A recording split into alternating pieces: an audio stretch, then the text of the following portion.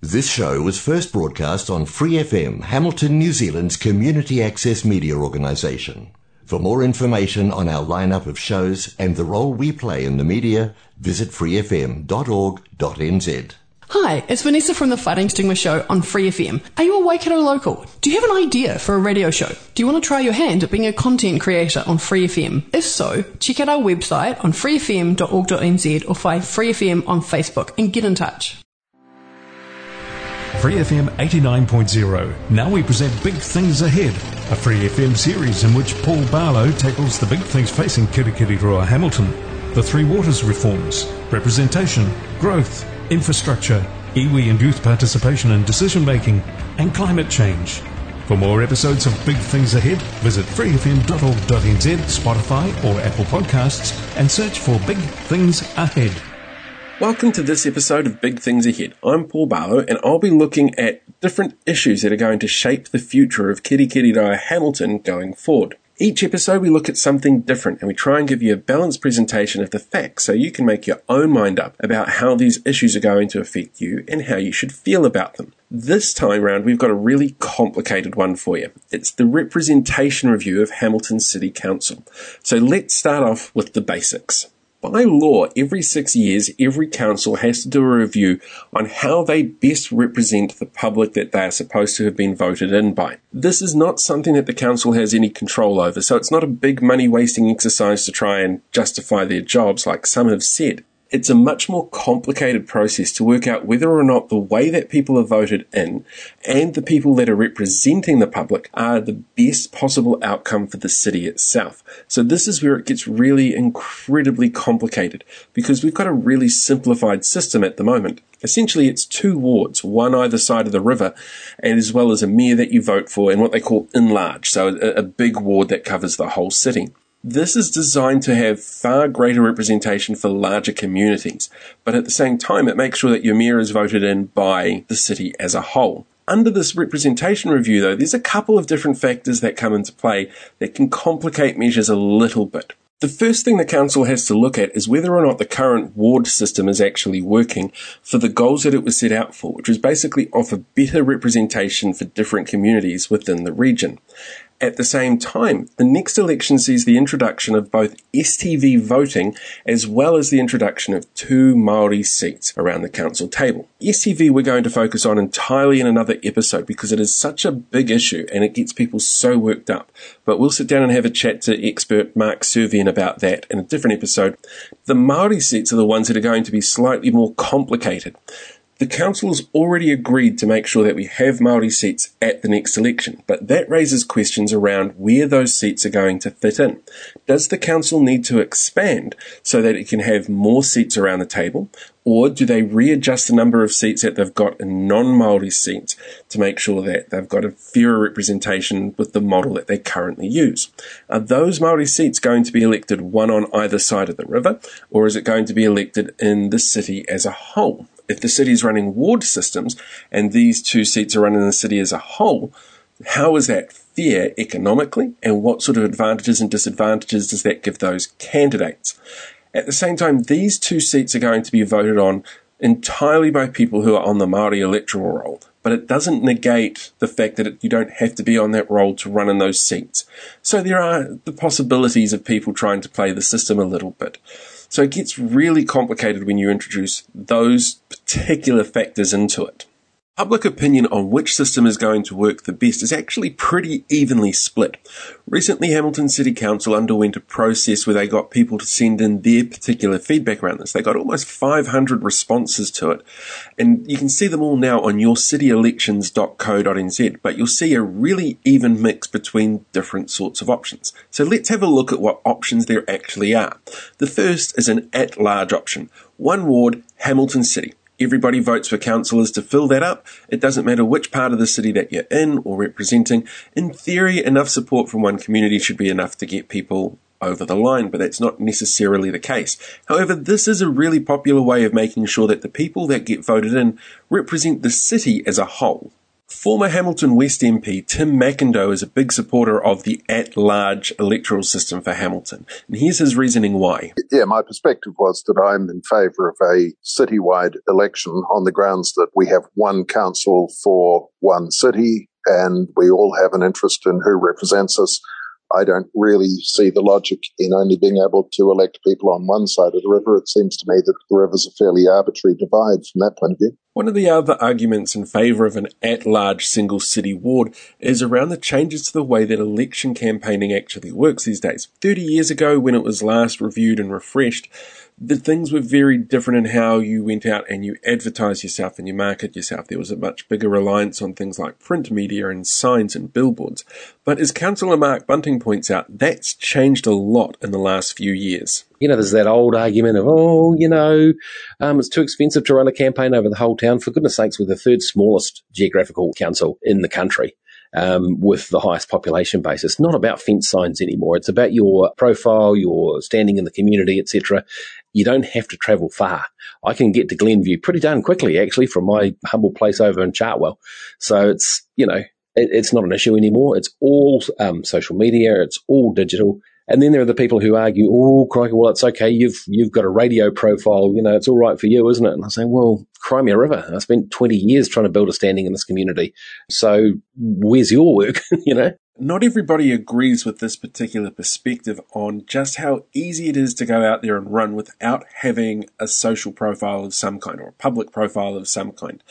Here's Holly Snape, who ran for council a couple of terms ago, explaining how much of a bit of an uphill battle she found it to be just working within the single ward system. Yeah, absolutely. When I ran with a budget of $5,000. I would need to double that in order to be able to run a citywide campaign at the very least, particularly if someone with no name recognition. And for most of us running first time, we run with no name recognition. $5,000 was a massive barrier to me as well. And I was really well supported by friends and others who donated to my campaign, which was absolutely fantastic. I could not have run without that support. But I certainly am concerned about what opportunities there are for people to run should we go to a single ward system. The case for a single at-large ward system essentially boils down to the fact that you want people sitting around the council chamber who represent the city as a whole. And the argument for smaller wards is that you want individual parts of the city to be represented better around the decision-making that affects the whole city. Now, speaking to Holly again, she gave me a bit of a rundown on why she's more of a fan of the smaller ward system. Having worked within the community and working as part of Community Waikato, which reaches a whole bunch of different parts of society, her perspective on this is one that I personally find really fascinating, and it showcases why it's really important to have certain voices around the table when it comes to decision-making for the entire city. Okay, so I'm old enough to remember when we had 5 wards, back in the day. And then, of course, we've reduced the number. We're sitting now currently at 2 wards, and there's been a conversation about whether or not it should be a single ward. I think from my perspective, I prefer wards and I prefer multiple wards because I think it is cheaper for people to run under multiple wards. So in terms of enabling accessibility to being a part of that process and potentially being able to represent your community, I think that that's really valuable. I've got this map which is fascinating that shows the spread about where our current councillors, elected councillors, live around the city. And I can tell you right now, Melville-Bader, Fitzroy, the area I'm in, not at all represented by anybody from this particular area. Same with our Norton, Crawshaw area, no one there as well. There are certainly pockets of our community that never really are represented by someone who lives there, that's that embedded in that community. And I think that is the value that a ward system can give. Under a 2-ward system, again, a little limited, and we see that in terms of where people are living around the community. 4 or 5 wards, I think you do get better representation. A single ward, I think, very, very costly to run. And I worry too about what might happen in terms of representation, about where people are coming from, and seeing that even further reduced. Means that you don't get the advantage of a ward system because they're too large, and you don't get the advantage of an at-large system because there's 2 wards. So it's the only thing I know about that review is that the status quo is the worst option. This idea of smaller wards that are going to help represent communities better has some support around the council table at the moment. I spoke to Councillor Dave McPherson about this to see what his perspective is. As somebody who has worked under both the 5-ward system and the current 2-ward system, he's also got a very interesting perspective on which he feels is better. But also, having been somebody who was brought in under that 5-ward system initially and worked his way in the community, he's got a great outlook on how having that particular locality role helps you look at focusing on the whole city. The principle is I favour more local because you get known by your community. Sure, when you get elected, you have to represent the whole city and that, but you should become a specialist in your ward if you possibly can. Know more about the streets, the potholes, the schools, whatever like that. Potholes is the big one. As you can see, there's arguments that work on both sides of this particular casing behind having one bigger ward or even divesting to smaller wards so you've got better community representation. Here's the really tricky part about any type of democracy. It is really important to get that representation in there to make sure that decisions that are made in the best interest of everybody that they can be. Like it's very much the old Spock adage that the needs of the many outweigh the needs of the few. However, there are a couple of other curveballs that I mentioned earlier on in the episode that change this up again. Right? STV is a big one, and as I said, we've got another episode on STV that you can download at the moment. But just a quick summary is that your voting system changes, and when your voting system changes as exponentially as first past the post to STV, where you rank candidates instead of just ticking them and whoever gets the biggest number of votes wins, we can see a large demographic shift in who votes and who gets elected. At the same time, there's 2 Māori wards that have been introduced, or 2 Māori seats that have been introduced for the city. Whether or not that's going to be 1 per ward or 1 for the whole city is yet to be seen. And the other question around having those 2 new seats is, do you reduce the number of non-Māori seats on the council to keep it static at 12 councillors all up? Do you add 2 more seats so that you've got 14 councillors all up? These are the kind of questions that they're still working through at the moment. This also brings into question a whole bunch of stuff around Māngai Māori, which is a process at the moment the council has where they have experts in particular fields who are also experts in Māori perspective, giving them advice on how to do policy creation and what to vote on at a committee level, which is a fantastic exercise to make sure that you've got that representation coming through. So we're going to do a whole episode on this as well, just because it is, again, a complicated issue that deserves to have that sort of focus put onto it. That doesn't change the fact, though, that the current council making the decisions about how the new council or future council is going to look don't necessarily fit within those groups that they're trying to make sure have better representation. Now, I'm not saying that the group of people that are there aren't there for the right reasons. I'm yet to meet anybody who stands up for political office who doesn't go out of their way specifically to do this to help their communities. But it doesn't change the fact that majority of this council is very, very white. So having that very specific Māori perspective around the council table itself is not necessarily something that's there at the moment, which is why they have the whole public process of people making submissions. At the same time, there are other communities that have never been represented around the council table. There are some communities that have had really limited representation around the table. Councillor Philip Young, for example, was the first Asian councillor elected. Kesh Naidu Ralph, who's on council now, is the second. We've had 2 councillors in the last 30 years who have had children while they've been in council, and that was just in the past term. We've never had an open LGBT councillor on there. We've never had anybody come in from various number of ethnic communities. There is a lot that could be put around that table. And this is where it gets really kind of tricky, because you don't have the ability to be able to make sure every single community group has a say when it comes to making decisions. However, you have to make sure that the people that are considering what happens next take all of these particular options on board. And it's one of the reasons why it's actually been really hard to get commentators or people that I've spoken to be able to lock down what they think is going to be the best option going forward, particularly when it comes to the 2 Māori seats that are going up there. Well, if it's just Maori voters choosing their representatives, then I wouldn't really want to tell them which option would be better for them. I think as much consistency as possible is desirable, but if those who choose to be on the Maori roll, because they obviously have the option to be on that or to come onto the general roll, have a strong view that it should be one representative for the East and one for the West, then I can live with that.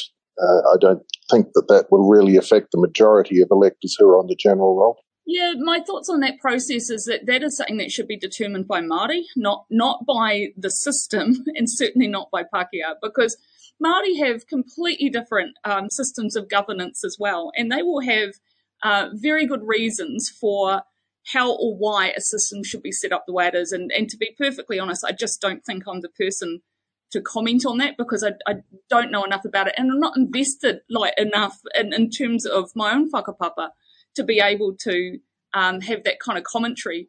But the commentary I will have is that I really hope that council listen to Māori, because I think this is it should be by them for them, not for council to be determining what it should look like. I mean, Māori politics is a very complicated and massive beast, and so I can only speak from what I've seen. That's a question that we're actually wrestling with a bit. And here's the thing, they're not wrong to not want to comment.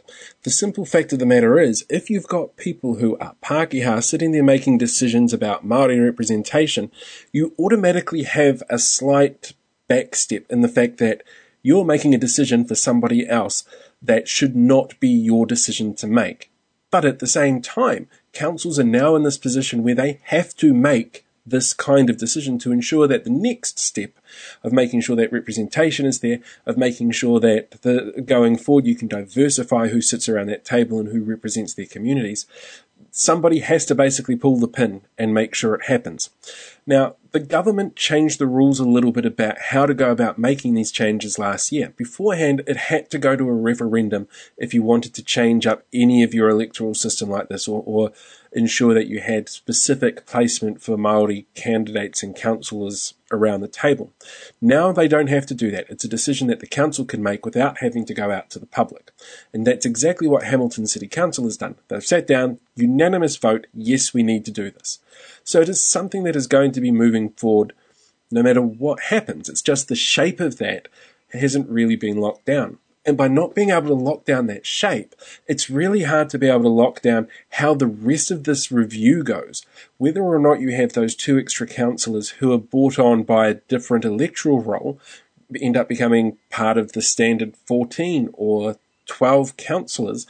Is that going to change how STV works? Is STV going to be effective when you've only got 2 seats going for a whole ward? So there's a whole bunch of sort of big moving pieces, essentially, that this council has been tasked with trying to find the way that they fit. And it's not always easy, and it's definitely not always cheap, but it's something that has to be done because democracy needs to keep being redefined, especially on a local level where your aim is to try and get more people out there in an election that's essentially people looking down their nose at. Like, only 35 to 40% of voters ever seem to take part in local body elections.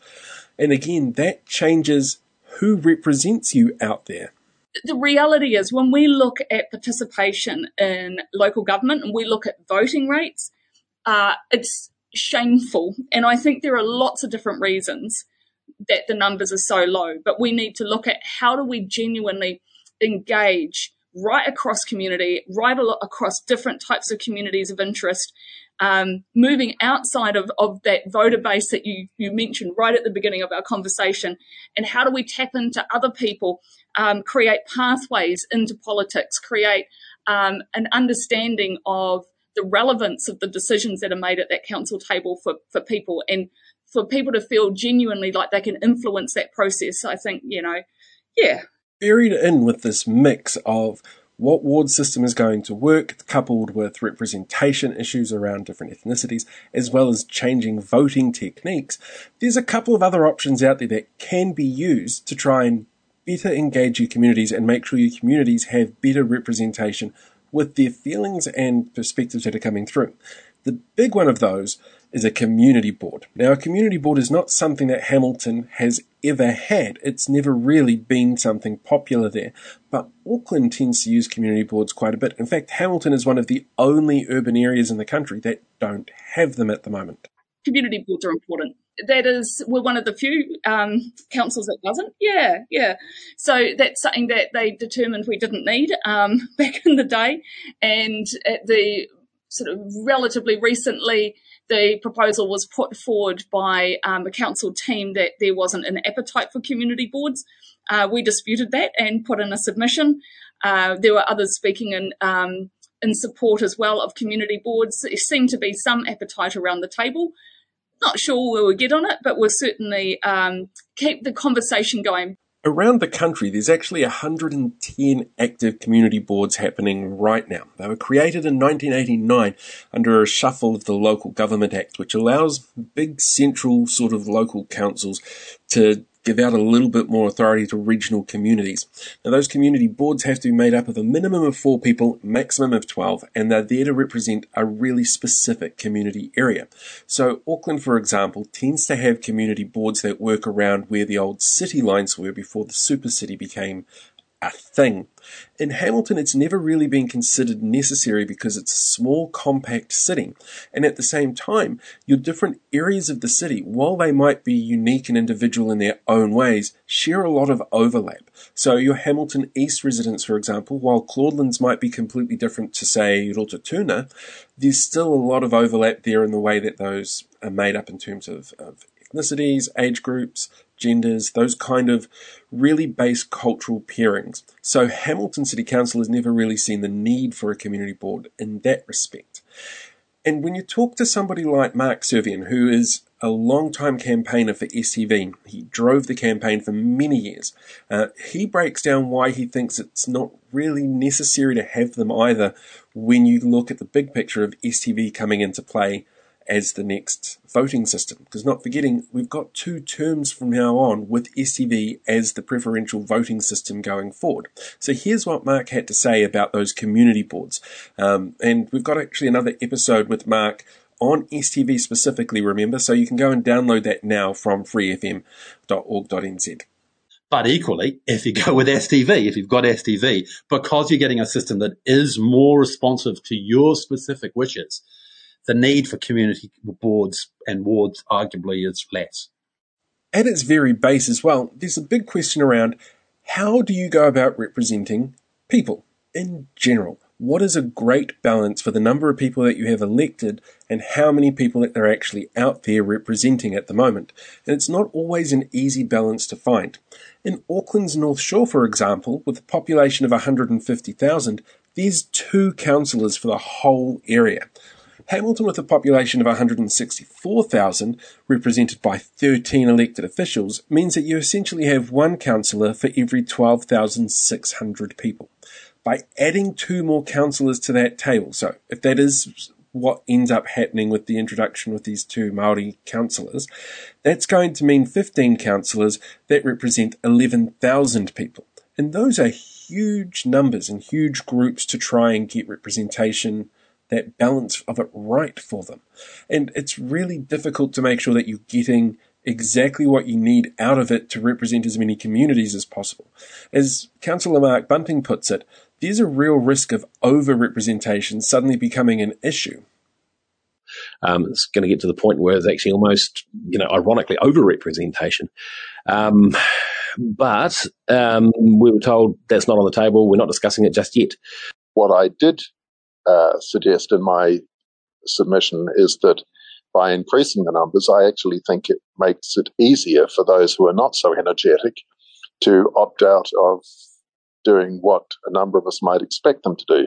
And having said that, I'm not making that as a blanket criticism of all existing or previous councillors, because I respect the fact that many of them work very hard.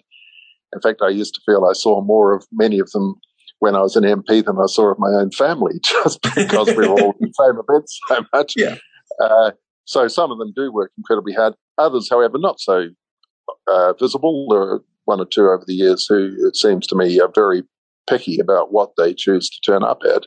And if we were to increase the number of councillors, I think it would be even easier for them to avoid doing the things that many of us would like to see them doing. As you can see, this is a really complicated issue. Democracy used to be fairly simple. One person, one tick, boom, you're done. But democracy has evolved to meet the needs of society that it works for. And part of that is about going through and reviewing exactly what you're doing on a local level. Now, don't forget, local elections tend to have a really low voter turnout, and the voter demographic tends to be older and they tend to be white.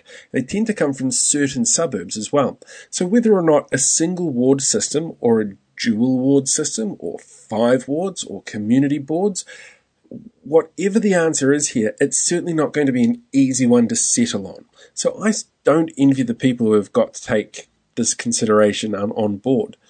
One of the things that I think is really important is that you keep up to date with what is actually going on. You look into it and you do some research and you keep your eye on the ball here. YourCityElections.co.nz is a fantastic resource to see what submissions were given to the council in regard to these particular changes. And there's some really well thought out arguments for every contingency that you can think of. There's also some really terrible racist comments to give you an idea of, one, just how terrible people can be, but also to see what some of the negative effects are and negative perspectives can be that do also feed into this decision-making process. Because while racism is absolutely abhorrent, it is something that comes into play. It is something that all councillors are going to have to deal with, in particular because of the issues of getting up Māori wards. It's a tricky situation for anybody to find themselves in, and I certainly don't envy them on this one. And I personally don't have a preference for which system is going to work best, even after sitting down and talking to people involved. But it is something that I think you need to go out and do some research on. Now, don't forget, as I said before many times during this episode, this is a really big, multifaceted problem or issue. Well, it's not a problem, it's an issue, which is one of the reasons why we've dedicated a couple of episodes to really specific areas in here. There's another episode available on STV and what that means, how that's going to work, and how that could change the way that elections work going forward. There's also another issue looking specifically at Māori representation and how that's going to change within the city, or whether or not it needs to evolve further than it is at the moment. Because there's always that balancing act as well as to how much representation you give one particular group to make sure that they are given exactly what it is that they need and still meeting the requirements of the Treaty of Waitangi. Honestly, it's a massive juggling act, and I do not envy anybody that has to go through and make the decisions on this one. But as voters, it's really important that you get out there and you have a look at the information that's there and you come to your own decision on what is going to be the right way to go. Council hasn't locked in what's going to happen with their reviews, so you're more than welcome to get hold of your elected officials to give them your feedback. Right, I think that's enough for this particular episode. Make sure you tune in again for the next one. Thank you very much to the guests who came on and lent their expertise to this particular topic. And as I said, go to freefm.org.nz. You can download the other podcasts from there, as well as anywhere else that you get your podcasts from. Thanks a lot, and I will see you next time. For more episodes of Big Things Ahead, visit freefm.org.nz, Spotify or Apple Podcasts.